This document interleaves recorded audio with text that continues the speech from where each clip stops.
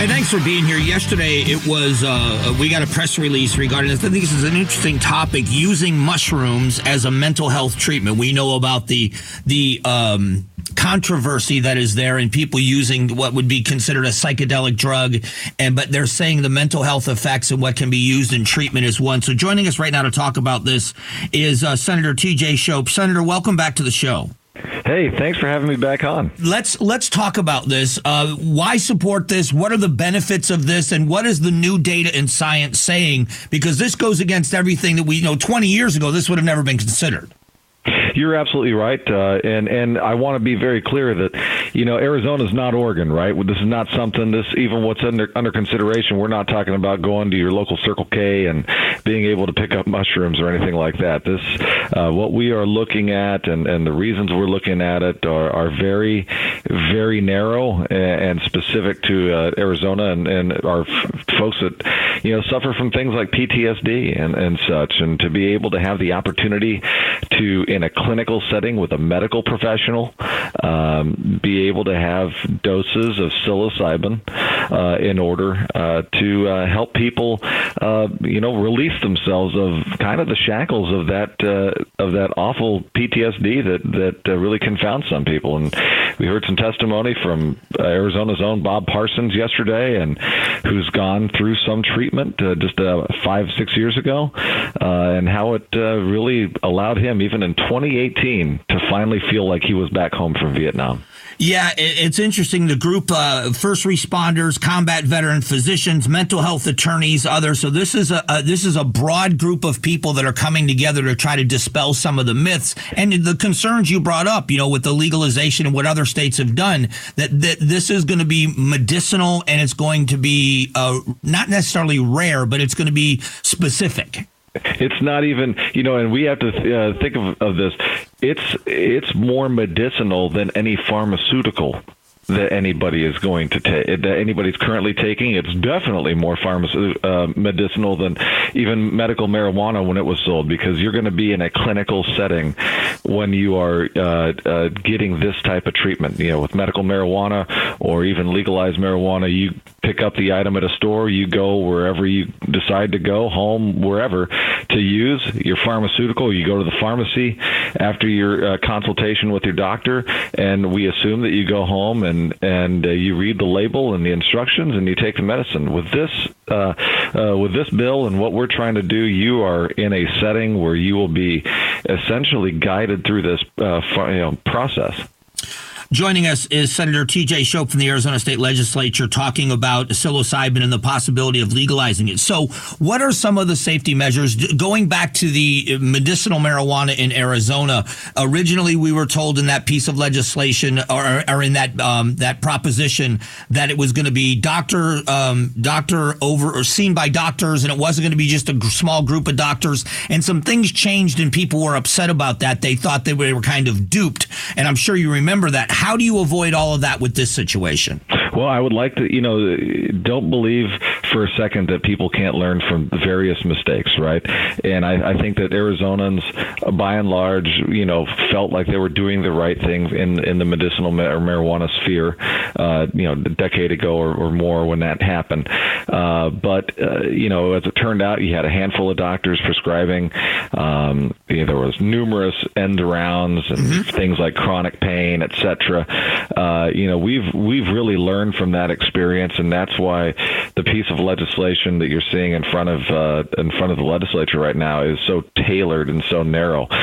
Frankly, we've learned as legislators, we've learned from mistakes as well. We could have done it this way with medical marijuana, with marijuana in general, with the legislature taking the bull by the horns, if you will, on the issue. Instead, inaction is a type of action, and the voters and people who had the proposition, the money to put it on the ballot, wrote it the way that they wanted to be written.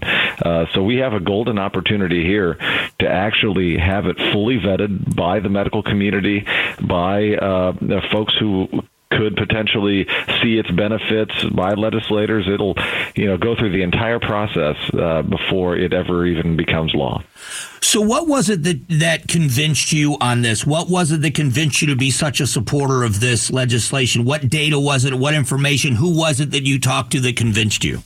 Well, I had been hearing some of the information on this over the years, and then when I became chair of the health committee, I started getting more and more information. But it was, and I am, while I did not serve our country, I am of the, Afghanistan, Iraq war era generation, and just talking to friends of mine who, some of them, taking dozens of pills. You heard at the press conference yesterday, we heard from an individual who was on 300 pills a month. Wow. And, it's just not working. And we have to do something better for these folks. And it came from a pure belief like that. And then on Veterans Day, I was hanging out with my wife, and we were watching television and saw Bob Parsons on TV and talking about his story, as I mentioned, of, finally feeling that he was at home from Vietnam. And this is a successful multi-billionaire talking, who's had an uber successful career, and talking about how he had never felt at home until he did this treatment. So I think that's why you saw people come out of the woodwork yesterday and say, you know what, enough is enough.